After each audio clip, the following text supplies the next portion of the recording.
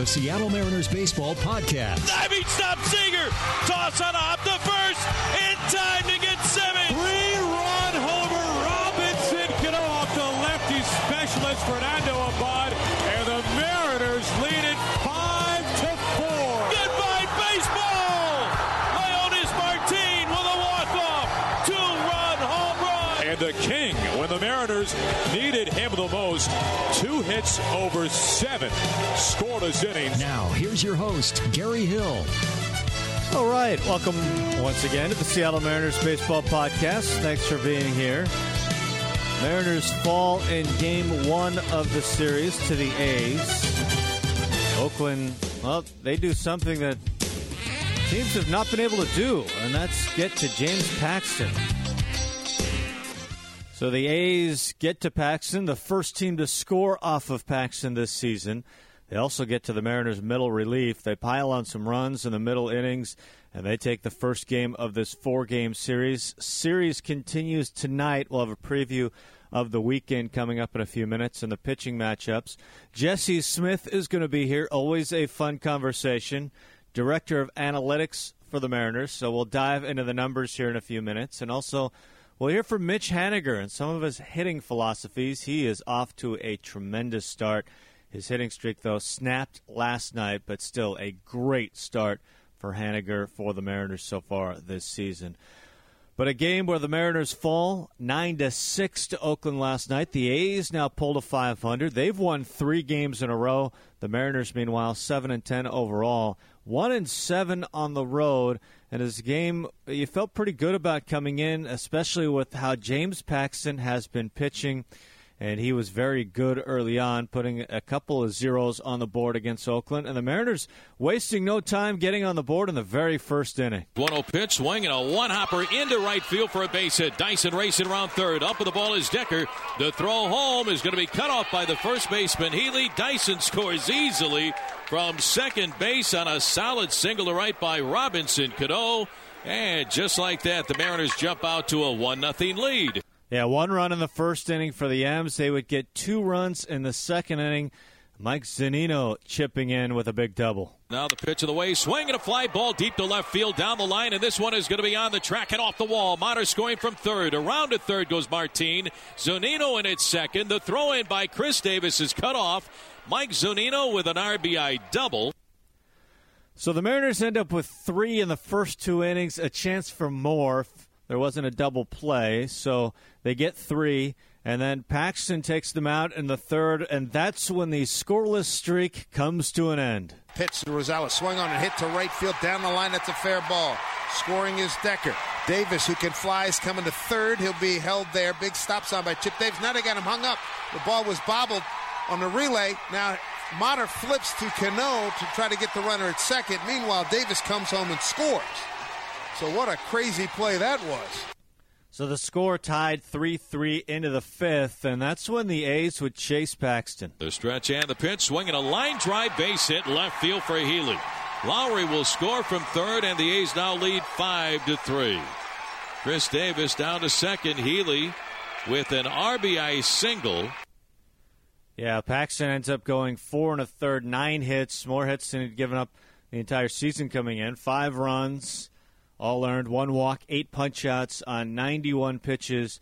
Scribner gives up a run, an inning and 2/3. And Altavilla, in 1 inning pitched, just wasn't sharp. 2 walks, a hit, and 3 runs against Altavilla. Marshall pitches 1 inning of no-hit, no-run ball. Mariners score 1 in the 9th, but not enough to come back as Oakland wins 9-6 over the M's. Mariners did get 2 more runs in the 6th inning as Motter going yard once again for the Mariners. He hits a 2-run home run in the ball game, but not enough as the A's take Game 1 of this series 9-6. Here's what the skipper said after the ball game about this one. Why was it such a challenge for James tonight? They put some good at-bats on him. I think Pax's stuff was probably as good as it has been. Location and command of the fastball, maybe not quite as good as it has been, but the stuff was certainly there, and he was throwing hard, and he had some punch outs, but they had good at bats, and they put the bat on the ball. We didn't play particularly a clean game. The 2 errors and, the walks later in the game hurt us, with the home run. So, I thought it's going to be a good night for our offense the way we started out. Unfortunately, we just didn't keep it going a whole lot. You should have done a little bit more early, shouldn't you? Yeah, it would have been nice. I did first and third, the double play ball, after I think we were up 3-0 at the time. And, Motter hit, the line drive and hits a home run later. We hit some balls, pretty good there, too, early on. And didn't, we got 3 runs, but probably should have had a little bit more. What's wrong with that Altavilla? This is like 3 or 4, which just hasn't been very sharp. It hasn't. It's been, the fastball has been erratic command-wise and lack of commanding the secondary pitch, the slider, which we saw really come along, in spring training and early in the season. The first couple outings was pretty good, but fastball command and not having a feel for the slider has really hurt him. And the ball's flat. It's not really going down or up. It's right on the barrel. And, we got to get him back. He's a big part of the bullpen. The guys in the middle are so important. Games like tonight, you keep the other team there. Obviously, we like our offense, but you let it get away like that, and there's nothing you can do. You mentioned the 2 errors. The one was just kind of bad luck on the ball in the bag, right? Yeah, we got to catch that ball. That ball's thrown into the infield, and Robbie or Taylor Motter, being the back guy, has to come up and catch that ball in the air. It's a bad habit sometimes middle infielders get into because their hands are so good, but you just kind of catch that in the air, and the other ball got under Leonis' glove. So careless, and it cost us. They got a couple runs out of it. Hey, the ball that got over Dyson's head, it didn't look like he tracked that right away. No, the ball was hit pretty good. It was, and Gerard, I don't know if he got a great read off it, but, I'd give him credit. The ball was hit well. Motter keeps showing us pretty good pop. It's a long way up center. It is. Yeah, Taylor continues to put good swings on it, and he's on the fastball, and he's having good at bats for us, and we need it. We need everybody to kind of step up right now. Oakland's got a good team. They will battle. They put bat on the ball. Their bullpen's pretty good. They can do some things. So we need to get after it here. And big series, interdivision series, we got to pick it up a little bit. Is the bottom of the lineup maybe a little silver lining in that they were getting on base tonight pretty consistently? Yeah, Zunino swung the bat a little bit better, the double early, and the good walk, patient walk later on was better, and Motter's helping out. Valencia hit a ball good, so hopefully, but it takes more than just a couple guys here or there. It's got to take everybody contributing. Yeah, and the A's a team you don't want to play from behind against because they have a pretty good combo at the back end of the bullpen right now with Dole, Doolittle, Madsen, and Casilla. Mariners saw them all last night, really going closer by committee, just playing matchups with the 3 righties and a lefty, and they're good, all 4 of them. So they were able to close the game down after the Mariners scoring a ton early. Just 1 run after those 4 entered the ball game, and the A's win Game 1 of the series 9-6. Here's James Paxton, his thoughts on the ball game. I was just missing over the middle with my fastball a little bit, and I wasn't landing good curveballs for strikes, so they just started looking just fastball, and I wasn't hitting good spots tonight. And the adjustment that gets made in-game to try to correct that, what is that? I was just trying to use my changeup there in the 4th inning, and got some of those over, got some pop-ups. Just wasn't executing pitches very well. Physically, do you feel okay? Physically, yeah. Physically, I feel good. Ready to go in 6 days in Detroit. Do you guys get any sense of frustration at all? You guys kind of maybe let this one get away? Yeah, we don't like losing. Tonight was a tough game. We just didn't get it done tonight, but we'll come out ready to play tomorrow. So that's James Paxton on the start last night. So the Mariners will get right back to work tonight, Game 2 of the series against the A's, and it's not going to be easy. Sean Manaea, lefty, will take them out for the A's. Stats don't jump out so far. 0-1 with a 5.51 ERA, but he is a good young pitcher. His last time out, a very odd start. He went 5, didn't give up a hit, but got chased when he walked the bases loaded in the 6th inning. Gave up no hits, but 2 earned runs against the Astros. So he'll take the mound. Iwakuma will go for the Mariners, 7:05 first pitch, and then day baseball the rest of the series, 1:05 on Saturday. Miranda against Cotton. That should be a good matchup. Cotton, another one of those good young arms in the A's rotation. And then Sunday, 1:05 first pitch. Gallardo against Triggs, who has not given up an earned run this season. So A's take Game 1 of the series, and the rest of the series not going to be easy for the Mariners, certainly. So we'll see what the Mariners can do against Oakland in Oakland And then the road trip continues after that next week in Detroit and Cleveland as well. This long, long road trip that lasts until May for the Mariners. We're going to hear from Mitch Haniger in a few minutes. Right now, though, let's talk to Jesse Smith. Well, we get to welcome back Jesse Smith with the Mariners. And first of all, congratulations. You got a promotion in the offseason. So for people that haven't heard our conversations in the past, first of all, tell us what your new job title is, and what is it in a thumbnail? What do you do exactly? Thanks for having me, Gary. Always a pleasure. So I was promoted to Director of Analytics from Manager of Analytics. More or less, the day-to-day is the same, but I guess it's just a little recognition of seniority, and we've accomplished some good things. Mm-hmm. So the day-to-day is just like the baseball season. You know, it changes depending on where we're at, spring training, off-season, mid-season. But it's really the job of the analytics department is to service the entire Mariners organization for all of our analytical needs, which day by day seems to be a growing list of what we're getting to. The buy-in is huge right now, so, you know, it's not just the Mariners. I think most fans, you know, have their eyes on the Major League club, but we have a whole lot of teams, and we have, you know, TrackMan radar feeds for those teams, and even in some of our practice facilities now. So our group of analysts is basically just fielding day-to-day requests as well as doing larger research projects to sort of change the way we look at things going forward. Are you getting more and more data, or are you using the existing data in more and more ways? Combination of the two for sure. You know, the StatCast revolution is well underway. So in that sense, you know, it's not new this year, but since there's a lot more of it, we can do more with it. And then we're also getting more coverage with radar feeds at lower levels, more college data, some even like radars that are portable, so you can take them to practice fields and high school fields, and we're trying to make sense of that. And there's this bat technology, these devices you install on bats, and there might be things that go in shoes soon. Obviously, you know, the players have to sort of just okay that kind of stuff. But yeah, so it's a combination of the two, really. Well, when you describe that sort of data everywhere, essentially, because I'm amazed that you can pull off the draft as it is. When you think about just this very moment, how many different baseball games are being played in this country, whether it's a high school game, a community college game, a big college game. I mean, when you're talking about that much data, that's a huge amount to sift through. Yeah, it's mind-boggling. You know, certainly, I don't think any amount of analysts could pour through everything, every question that we come up with. Every day, I think I write down 10 things to look at, and, you know, maybe I get through 1/3 of one thing per day. So, yeah, it is overwhelming. You know, I think as it relates, I think you mentioned the draft. You know, obviously that's a huge focus where we have a lot less data historically, and that's changing. And, you know, honestly, when I started out, that was not something that I was knowledgeable about at all. Really just, you know, more of a major league, minor league oriented guy. But this season, that's definitely something that we're taking a much more precise look at. It's too early in the season to really dive into data from this year, but I want to talk about last year a little bit. And we talked about this throughout the season last year in the defense and the shifts. When you think about last year and think about the defense and the strides that you made, how happy were you with how everything turned out defensively in the shifts?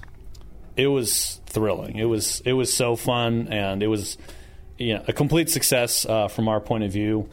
Internally, we had ourselves finishing as the best in terms of, you know, based on where our fielders were and the balls were hit, that we had our guys positioned in the best outcomes to make plays. And I think we were also amongst the best in making those plays as well. You know, some of that is depending on, you know, the fielders that you have out there. Like, for example, the Cubs didn't shift very much, but they have incredibly talented fielders that may have sort of allowed their defense to play up despite not shifting as much. So I think it was incredibly successful. You know, we're definitely doing more this year. I think you've probably seen the trapezoid, which we're calling the trap, as one alignment, and then there's some more subtle alignments we've added as well. But, you know, we're always trying to get better with that. How much do you think it helps to have that sort of success so you can get buy-in on the field with not only the players but the coaching staff as well? Yeah, it was huge. Last year, getting off to a great start was incredibly important. I've often wondered what would have happened if the first, you know, 3 or 4 series had been very negative. And, of course, you know, that might have meant that the process was flawed as well. But there were moments, even though it was quite successful. I think like the Twins series at home last year, we got swept. It was a rough series, and the shifting went very poorly that series and may have cost us a game or two even. And at that point, there were some questions, but the coaching staff stuck with it, and we pushed forward. And at this point, I think there's no looking back. Yeah. Speaking of not looking back, looking forward into the future, I'm curious how much defense will look different or watching baseball on a day-to-day basis. Because you look at it now, especially with, fly balls are becoming more prevalent. You hear players actually talking about launch angle and trying to get the ball in the air. Are we going to see a time where maybe a second baseman becomes a rover, sometimes a four outfielder if you have a fly ball pitcher and a fly ball hitter? Where is this going to go, do you think? Yeah, it's a great question. I think, when you look at the Mariners, one great advantage we had last year is that we knew that Robinson Cano, for example, he had an amazing arm and great hands. So if we knew that if we put him near the ball, that, we didn't have to worry about his ability to make a play regardless of where we put him on the field. So in that sense, and he became a rover in a lot of ways, and the captain of the defense. Certainly, Seager and everyone else was moving around a ton too.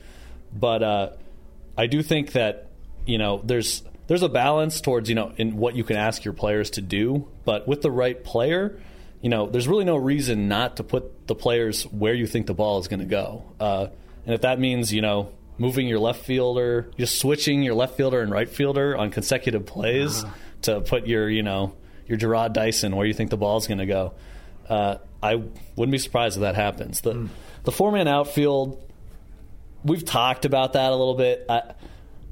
I think you'd have to see very extreme circumstance in terms of the pitcher, the batter, and the players that you've got on the field for that to happen, which is why I don't think any team has tried it yet, except for maybe some sort of desperation ninth inning situation.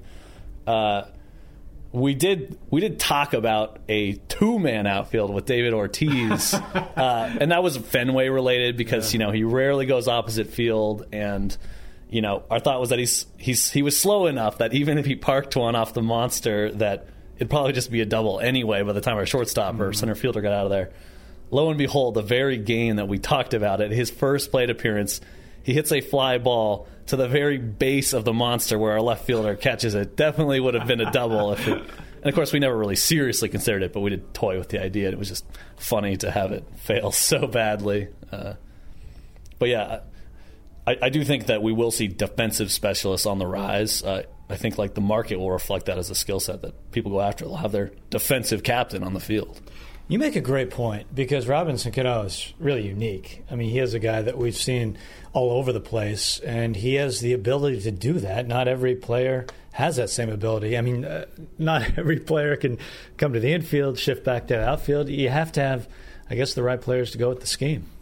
Yeah, and, no one's going to say that Robinson Cano is going to be the rangiest second baseman, especially as he ages. But I think a lot of people, there's how long can, and not just with Cano, but with a lot of fielders, how long can they stay at this position? Are we going to have to move them to first, DH, whatever? But as we get much more knowledge on, where we think the balls might go, the skills that are important to defense are changing. And, hands, arm are becoming probably more valuable than, say, range. Yeah. Now, you talk about the skills, too, and you can see it in spring training now. You can see the Mariners working on framing, for example, working on leads, which is data-driven as well. It's amazing to see all of what you do end up on the field and skills that they're working on. Yeah, so this spring training there was a lot of emphasis on both of those things, leads and framing. And I think one thing that the great sabermetrician Bill James, actually, I heard him say in a conference this offseason, was that you can divide the data revolution of sabermetrics into macro and micro sabermetrics. Macro being the big ideas that, say just even the concept of shifting that'll influence the game on a large level, talent acquisition, redefining what's important. And then the micro is, all these little things that can make a huge difference, teaching about framing, getting that strike, the leadoff, that extra foot that might be a play at the plate. And, all these things are critically important. When you look at everything going on, don't give anything away, but what do you think's coming next? What are you looking at that we as fans watching the game aren't really thinking about right now? I think that at the major league level, there's been a lot of advances with defense and with pitching understanding in front offices.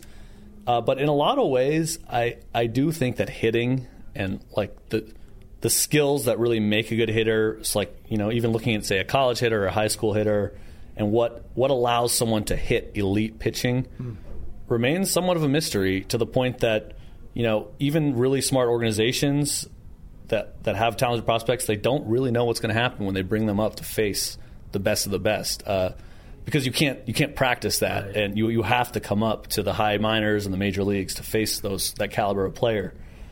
So I think there's a lot left to be tapped in understanding what makes a great hitter, and so forecasting someone at a young age. And if there's a lot of sports science stuff coming out that I think maybe that would be one of the areas where we get that sort of, how fast are people able to perceive like their frames per second, their ability to track these things. And I've seen some tests measuring these things, but it's all early in development on that stuff.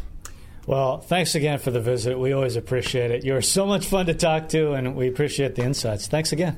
Thanks, Tom, Gary. I really don't pay attention to numbers at all. For me, it's just I have very few goals at the plate. It's swing at pitches I can drive and hit the ball hard. Those are my two main goals. And if I do those two things, I can live with the results. If I'm getting out a lot, but I'm swinging at good pitches and I'm hitting the ball hard, I can't control anything else. So that's really what I focus on. The windup and the 0-2 to Haniger. Swinging a ground ball down the third base line. Fair right over the bag. Hits the angle of the seats that jut out. Haniger heading for second. Up with the ball. Correa, the throw to Altuve at second. Sliding in. Haniger is safe. He had to hustle to earn his first hit, a double in a Mariner uniform. Down the line, right over the bag. Haniger with a double, his first hit as a Mariner. I try to be real focused in my routine. I try to take it very seriously, and for me, I usually don't just go in there and just kind of get loose and swing and try to get a feel for my swing. I'm trying to drive. Every pitch I swing at, I'm trying to hit the ball hard and drive it. So it's very similar to what I'm trying to do during an at-bat. And I think the more I focus on that, the better I become. And I think, it's like working with a purpose. Everyone has different routines, and some guys, there's a wide variety of drills and stuff like that other guys do. For me, it's pretty simple. I just I do the same thing every day. I do my line drive pro trainer drill with tennis balls, and then I do a little bit of tee and flips, and then I'm ready to go. With 2 outs, the payoff pitch. Swing, hammered high, left field, absolutely destroyed. And this is long gone. Is that all the way out? That is over the ballpark and onto the streets. Mitch Haniger, his first home run in a Mariners uniform, was destroyed. We are tied at 1. I've kind of molded my approach around everything I've learned from tons of different coaches in professional baseball. If you're in the minor leagues, usually you have a different hitting coach every single season, if not 2 if you're getting called up or sent down between seasons. So I've kind of taken pride in trying to be my best hitting coach as myself and trying to learn from each guy, but ultimately I want to be the one in control of my game and my swing and everything. And I think that will pay off in the long run. And I love talking with Bro and Edgar. At the same time, I just want to soak in all their information so I can apply it to myself. What they say to me or to someone else might not work, but you can pick and choose and figure out what works for you best. And I think that's what I've tried to do over the years. The 2-1. Swing and a crack. Right center field. Drop it in. Base hit all the way to the base of the wall. Haniger rolling into second base. And the Mariners get a hit with 1 out in the bottom of the 9th inning. It's coughed up by Kyle Barraclough with 2 outs to go. 12-game hitting streak, Mitch Haniger. The greatest double of Mitch Haniger's life. In the outfield, it's kind of after a pitch goes by, when the catcher catches it and throws it back, I kind of step back from my ready position and I just let my mind go, and then I take a deep breath, and when he's in his windup, I take a step in to get ready, and that's when my focus comes back into play. 1 on, 1 out, top of the 8th. The stretch and the 0-1 pitch. Swing and a fly ball into right center field and deep. Haniger going back to the 1-8 track near the wall. Haniger leaps up and he makes the catch. Up against the wall. Holy smokes, the throw back to first base. And back in time goes to Shields. Mitch Haniger into the gap in right center field, right in front of the 380 marker, timing that leap, and I believe he just took a home run away from Joey Gallo. What a catch, what a play by Mitch Haniger going over the wall. What a catch by Haniger, and he saves the Mariners 2 runs. At the same thing with the plate, when the pitch goes by, whether I swing and miss, take it, it's in the dirt, I step out, take a deep breath, and just let my mind wander for a second, and then get in the box, and then I'm locked in for that next, 5 to 8 seconds.